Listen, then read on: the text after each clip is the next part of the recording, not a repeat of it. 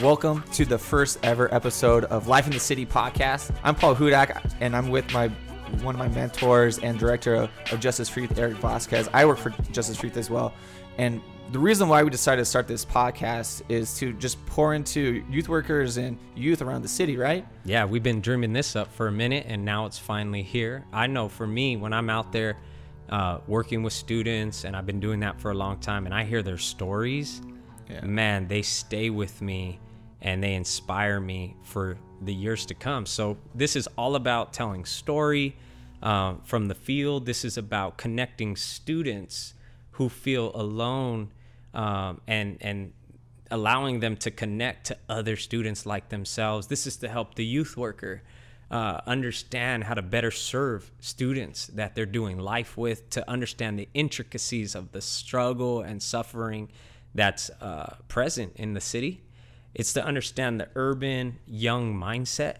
When we get some of these youth on the panel and sitting in on our podcast, like, you're going to get to hear how they think, you know, what their perspectives are. And then I think this is also for our resource partners, for them to really hear how their generosity impacts the lives of people. Mm-hmm. And it's for them to be connected to the everyday ebbs and flows of our work. So for me, man, that deep purpose is something so valuable. So I'm really excited that we're doing this. Yeah. I mean, I just can't wait for you guys to hear these stories of some of these youth. I mean, even our stories that we have to deal with on a daily basis as a youth worker. Just like, my mind's blown every time I hear a story, or just like we come back and like share a story of like, man, this is what happened to me today. I'm like, dude, this is on a daily basis. So I just really want to get this out there and share with you guys. So as we get started, I want to pour into our story, especially your story, Eric. And so just sit back, relax, and just enjoy and hearing the story of what brought Eric Vasquez to do youth work in the first place. And so I hope that encourages you guys to start becoming youth workers or continue the drive of being a youth worker out there.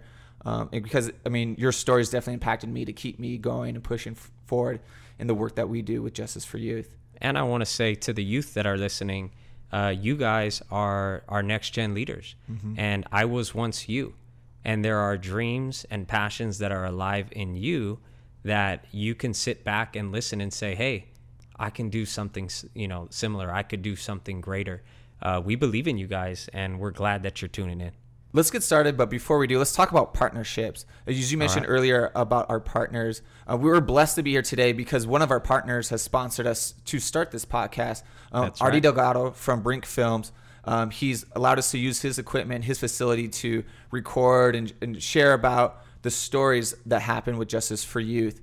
And so, like, Artie's a local film director, film producer. He's based in Pomona. He's done a lot of great projects throughout the years, and you've been connected with him for about 16 years in that realm, right? Yeah, he's been doing great work for a long time, and these partnerships are only the beginning, you know. Yeah. And if you guys want to get connected, you can visit the website at brinkbaby.com. He's a great partner to have and produces quality, excellent work. Yeah. And then if you guys ever have any questions for us as well that you want us to hit as youth workers, or even our students to answer as what it's like to grow up in the urban city, you could just email us at info@ju4y.org, and we'll be more than willing to answer any questions you guys have for us on this program. So yeah, we're looking forward to partnerships. And as we begin, like, I just want to pour into and hear your story, Eric. And so would you be willing to share with us a little bit about yourself, how you got started with youth work? Wow. Yeah, it goes way back for me. I grew up one of 6. My parents were amazing people, but kind of healing at the same time. So they had this dichotomy alive in them. They would have like really rough seasons, particularly my father, but then they'd have like really amazing seasons where I'd see them make big sacrifices for people that they cared about and loved. I even have memories of being with my pops, like scooping up addicts, bro, like in the alleys of East LA where he grew up, and helping him out, like giving him that talk, in the car, and they respected him. So it was kind of a mixture of good and bad. When I came to be a preteen, I was in a rough season of my life. Both my brothers' lives had been taken, and at that point, I was really struggling with their deaths. And my life began to kind of spiral out of control. I had a transformation happen at like 16, And when that happened, everything changed. And I've literally been doing youth work since then. And I've been going hard since 16 years old, living the same life. You know, some things have changed, but that's kind of where it began. So it began when you're 16, and it was because of the death of your brothers, would you say?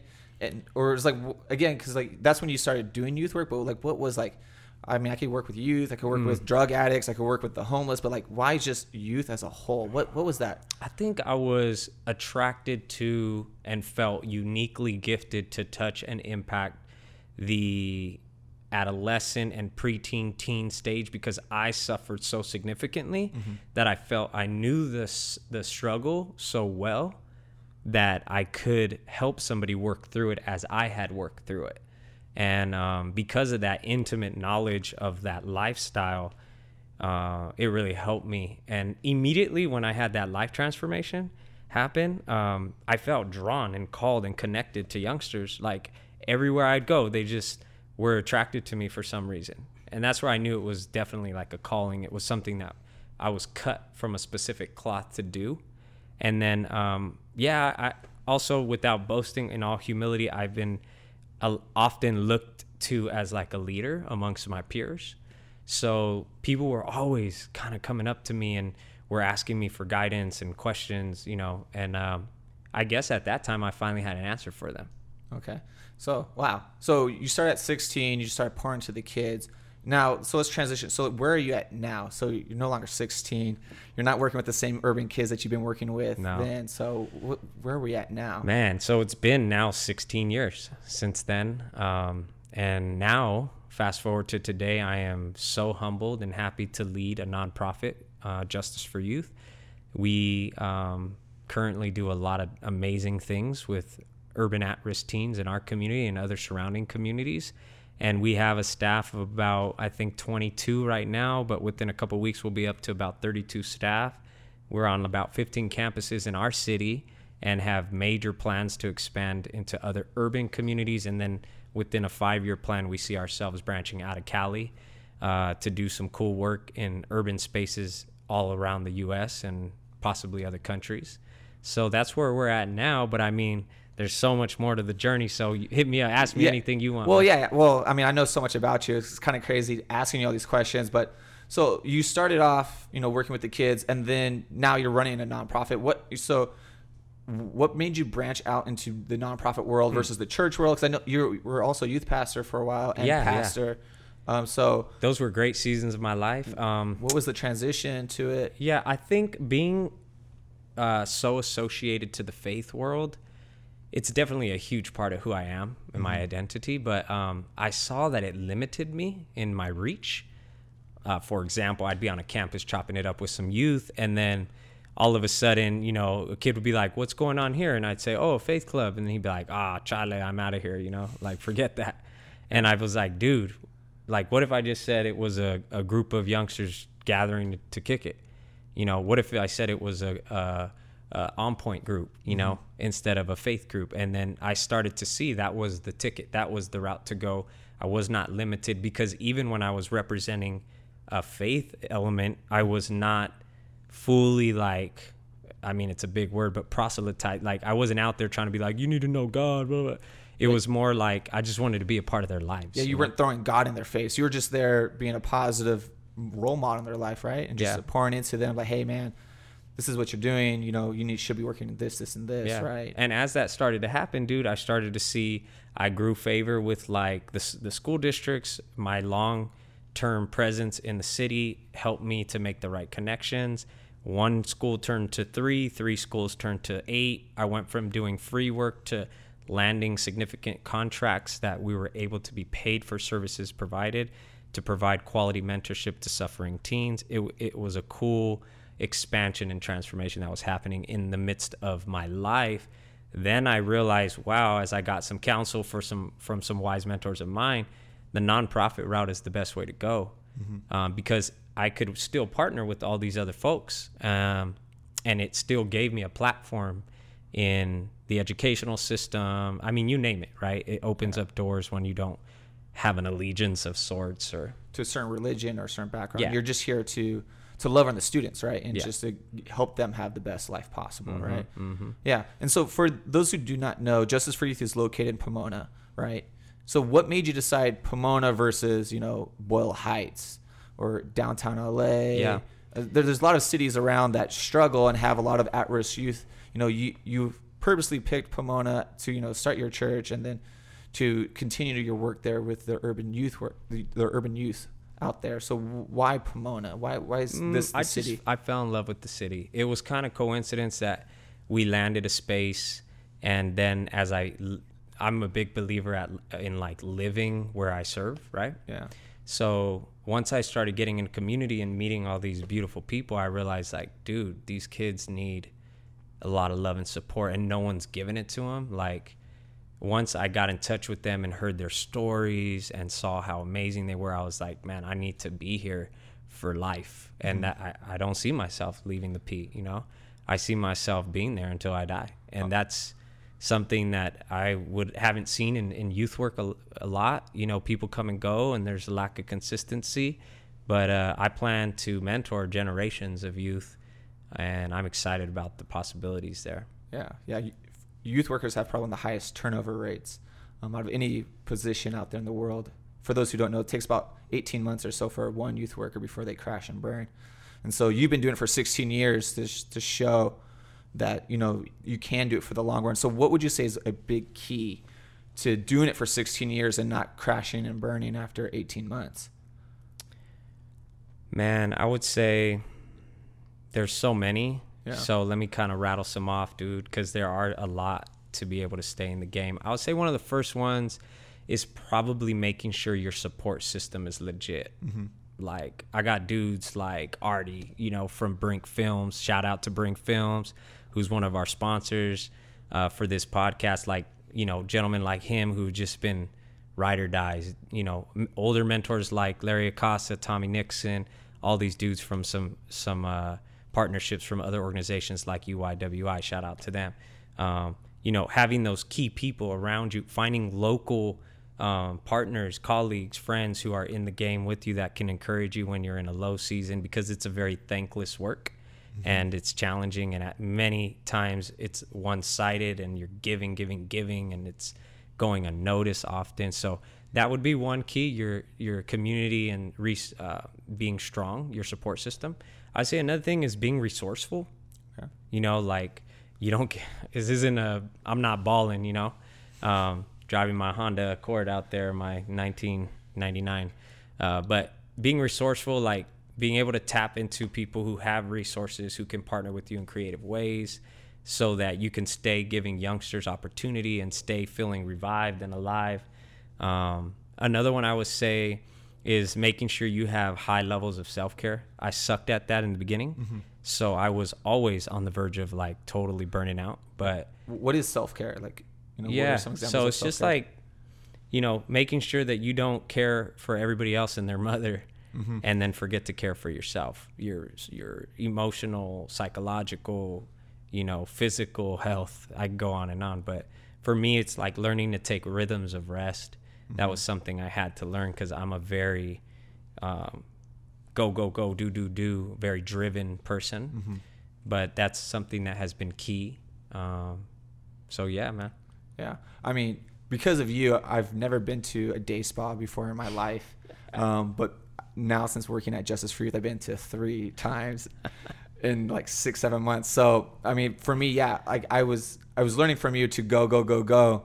And then you're like, bro, relax, take a self-care day. We're going to go to the day spa. I'm like, what's a day spa? Yeah. And so, but from my experience, those things are amazing. You just sit back, relax. And yeah, as you say, you pour into your own soul to give back, because so much of our work is giving and you never receive. And so, okay, so you've done soul care, making sure you have a strong community to, you know, hold you accountable for what you're working.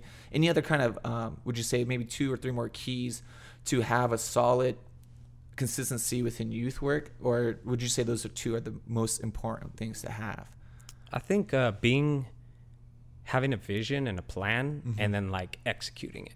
Okay. You know, like not deviating from it, not being distracted, being very intentional about what it is you're trying to create and who you're trying to create that with.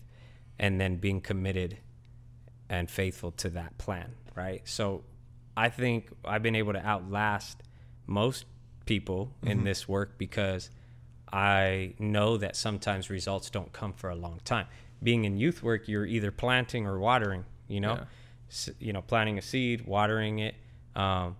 You don't always get to see the results right away. Yeah. And it takes a long time, and a lot of people aren't patient. So for me, like being able to see that plan all the way through has been key. Okay. Being committed, faithful, consistent.